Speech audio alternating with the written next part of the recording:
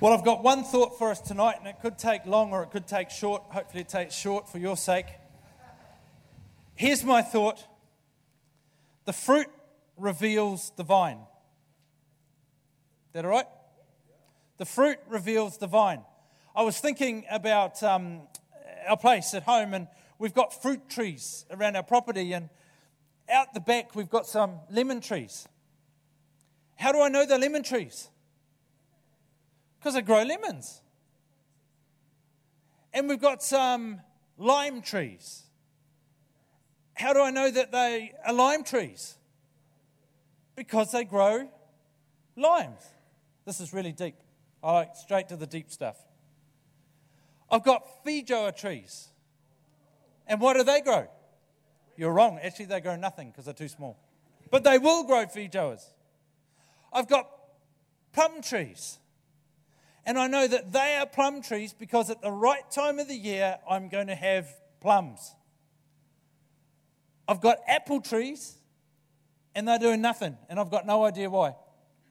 Hopefully they'll kick in at some point. I've got peach trees. That's good. And I know they're peach trees because they produce peaches. I've got mandarin trees. How do I know they're mandarin trees? Because they produce mandarins. You kind of got the point? So in John chapter 15, when Jesus says that he is the vine and we are the branches, and that by staying connected to him, remaining in him or abiding to him, it would make logical sense to me that the world looking at my life would be able to tell that I'm connected to the Jesus vine by the fruit that I produce. Is that all right? Still with me? Not quite as easy as it sounds, is it? Because we're human. We muck up. We have good days, we have bad days. But generally, there should be some sign that I am connected to Jesus flowing out of my life. We would call that fruit. A product of the plant we call that fruit. So there should be some sign. Does that make sense? Are you in agreement with that? You happy to agree with that? So how are you going in displaying fruit because you're connected to Jesus? Because our city desperately needs us to display some kind of fruit. The fact that we're here together tonight celebrating Jesus is wonderful, but it should be a flow on from it, and that should be that this week our city should be blessed. This week, our city should get to experience something of the character of the kingdom because we're together in the name of Jesus. And that's my prayer. That's what John 15 is about. And if you've been with us in the mornings throughout this year, primarily in the mornings, I've been doing a series on John 15. And it's September, and I'm up to verse 4, so we're going really well. And but we haven't always done it at night. So what I thought I'd do is I'm just going to give you a little few overviews of the first few verses of John tonight. But the one thing I really, really want you to remember is that if we're connected to the vine, there should be something of that vine's fruit that's displayed in our life. That's the thought I really would like you to go away with this evening. And don't beat yourself up if you think it's not happening. Life is a journey. Just keep plugging away. Okay? Keep plugging away. But let's read John 15. We're going to read up to verse 17, from verse 1 up to verse 17. I'm reading from the NLT because I like it best. I am the true grapevine, and my Father is the gardener. He cuts off every branch of mine that doesn't produce fruit, and he prunes the branches that do bear fruit, so they will produce even more. You have already been pruned and purified by the message I have given you. Remain in me. Some of your translations will say, abide in me, and I will remain in you. For a branch cannot produce fruit if it is severed from the vine, and you cannot be fruitful unless you remain in me. Yes, I am the vine, you are the branches. Those who remain in me and I in them will produce much fruit. For apart from me, you can do nothing. Anyone who does not remain in me is thrown away like a useless branch and withers. Such branches are gathered into a pile to be burned. But if you remain in me, and my words remain in you, you may ask for anything you want, and it will be granted. When you produce much fruit, you are my true disciples. This brings glory to my Father. I have loved you, even as the Father loved me. Remain in my love. When you obey my commandments, you remain in my love, just as I obey my Father's commandments and remain in his love. I have told you these things so that you will be filled with my joy. Yes, your joy will overflow. This is my commandment. Love each other in the same way that I have loved you. There is no greater love than to lay down one's life for one's friends. For you are my friends if you do what I command. I no longer call you slaves, because a master doesn't confide in his slaves. Now you are my friends, since I told you everything the Father told me. You didn't choose me, I chose you. I appointed you to go and produce lasting fruit, so that the Father will give you whatever you are asking for using my name. This is my command. Probably this is a hint to the fruit. Love each other. Love each other. You've got to understand, when Jesus wrote these words, when he said these words, he was on his way to the cross. This was his final, or one of his final things that he said to the disciples before he went to the cross. So when he said these things, he had great intent behind his words. He wasn't just passing the time of day. He wasn't just hoping that he was going to tickle their ears. There's great intent there, because this is one of the final conversations. You know, when I go out of the house, I might be going somewhere for a few days or whatever. I normally say to my sons something like, look after your mother. When I say that, I'm saying it with a sense of responsibility I'm putting on them. I'm not being flippant. I want them to look after their mother. I actually want them to take notice of what I'm saying to them in order that they can act a certain way and be helpful and take care of her while I'm away. Well, Jesus is doing the same thing here with the disciples. He's giving them some instructions that are going to be very, very helpful, and he wants them to take heed of what he's saying as he goes toward the cross. So he starts by saying, I am the true grapevine. I don't know if you remember back to the book of Exodus when Moses asked God who he is. And God says, I am who I am. I am who I am. And Jesus is making a little statement right here at the start when he says, I am. I am. He gets your attention. I am the true grapevine. Up until this point in time, they'd looked at Israel as the grapevine, or as the vine. But Jesus is saying, I am the true grapevine, because Israel kept getting it wrong. They kept making mistakes and things wouldn't quite go to plan. But Jesus is saying, you're looking in the wrong place. Actually, I am the true grapevine, and my Father is the gardener. That's a massive statement, because everybody, the Jews, knew that the hope of the world was going to come through Israel. But Jesus is saying, no, I'm the true grapevine. Actually, the hope for this world is going to come through me. Actually, I am the hope of this world. And my Father, he's the gardener. In other words, everything is his. Everything. And I love the way that he uses the term gardener, because if I say to you,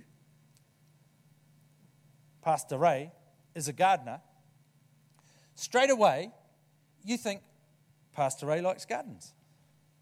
You think his intent is to look after the garden and to treat the garden well. When Jan and I were first married, we lived in a 2-bedroom flat, and it had plants outside. And they were annoying me, the plants, because you had to do stuff with them. Back then, I wasn't like I am now, and nowhere near as gracious. And so I rang up, I think he was one of the elders in the church at the time. It was a man I used to live with. His name was Edo. And I said, Edo, I need some gardening done, please. And he said, sure, I'd love to do that, because I knew Edo was a gardener. He loved gardening. Their house, I used to live with them. I think there were 125 million pot plants in their house. It was just like plants everywhere. I said, Edo, I need some gardening done. And he said, sure, I'll come round. So he came round to my house and I said, well, there's the garden. It's there and it's there and it's there. And he goes, fantastic. What shall we do with it? I said, round up the whole lot. Get rid of it. It's just a nuisance. And his face just dropped. He couldn't believe that I'd called a gardener to kill the garden, when the whole point of a gardener is to love the garden. And Jesus is giving us a massive clue here about the Father's nature toward us. The gardener. Did you know that the Father loves you? He loves you. He's got great intentions towards you. He wants the absolute best for your life. And not only that, it says he cuts off every branch of mine that doesn't produce fruit, and he prunes the branches that do bear fruit, so they will produce even more. That word prune also means cleanse or cleanse. So the picture here, if you're here in the morning, I illustrated that I used a chainsaw, because that's the picture many people have in their heads, is that God, when he prunes, is just out there like snipping, slashing, crushing, destroying almost. But it's far from the nature of the Father to do that. The word prune, when it prunes, it means cleanses. It literally is a picture of the viticulturalist getting down and lifting up the low branches on the vine off the ground, tying them in such a manner that they will now produce the fruit that they were created to produce. Not only tying these branches, but he lifts the branches and he cleans the leaves and he cleans the fruit. So it will be without spot and without blemish. It will be incredible fruit. That's the picture of God toward us. That's the nature of God toward us. Yet so often when we read it, the English translation is not so good. He cuts off every branch of mine that doesn't produce. It's like you go straight to that grumpy, old man, white beard, angry God. Does anyone know the one I'm talking about? You do. Just nodding, yes. People go straight there. No, he's going to cut off. He's going to hurt. No, he's actually going to care for you. He's going to cultivate your life in such a way that you produce all the fruit that you were destined to produce. It carries on and it says, you've already been pruned and purified by the message I have given you. The message is the gospel, isn't it? The good news of Jesus Christ. The original language there actually says you've been pruned, you've been cleaned shaped by the logos that I have given you. And in the context of the day, the locals knew that there was a cosmic mediator, but they didn't know his name. They knew there was a cosmic mediator that would come, that would somehow connect people and God, but they didn't know who it was. They used the word logos when they described this person, but Jesus is making it very clear that he is the logos. The name of that cosmic mediator, his name is Jesus. His name is Jesus, and when we take hold of his message, he shapes our lives, he nurtures our lives, he gives our lives direction, he gives our lives purpose, and he gives them an eternal inheritance. It carries on and says, remain in me, and I will remain in you, or abide in me, and I will abide in you. For a branch cannot produce fruit if it is severed from the vine. Technically, when I cut a branch off my lemon tree, the branch is dead at that point. It might still look green, but it won't fruit. In the future, it will die. As soon as the branch is cut, is severed, it's actually died. You and I cannot produce, the scripture tells us, the fruit that God desires us to produce if we're not connected to the vine, who's Jesus. And it tells us that we are branches of that vine. Every one of us. Every branch with potential to produce fruit. Every branch. But he says, remain in me. Remain in me. Remaining in him it's a constant. It's not something we click in and click out of. You will be no more remaining in Christ tomorrow morning than you are right now. Your attention, your heart is probably more intentionally toward him, perhaps, right now, than when the alarm goes off early in the morning and you haven't had coffee. But you're no more remaining in him in the morning than you are now. It's a constant condition. It doesn't change, as is his remaining in us. The Bible tells us when we give our hearts to Jesus Christ that we receive the Holy Spirit. It's a promise, it's a seal of things to come. It's a he. He is a promise of things to come. When the Holy Spirit lives in me, the Holy Spirit lives in me. He doesn't jump out when I'm speeding, like some people would like to think. Not that I've tested it, never sped, but he doesn't jump in and jump out. He's there. He's there. He's here. He's living within me. God, he remains in me on good days and bad days. I remain in him, although it feels like I fluctuate some days. The band could come back if you'd like to. It's all about remaining in him. It's all about relationship with him. Our lives producing the fruit that he desires and he's seen for our lives to produce is all about connection. It's all about us being connected to the right vine. If you are connected to the Xbox or the PS4 vine, at some point you will reap the fruit of that, won't you? What will the fruit look like? You decide. Some of you may be the fruit of that already. It's not looking at anyone, Muller. Oh, did I say that out loud? Did I say it out loud?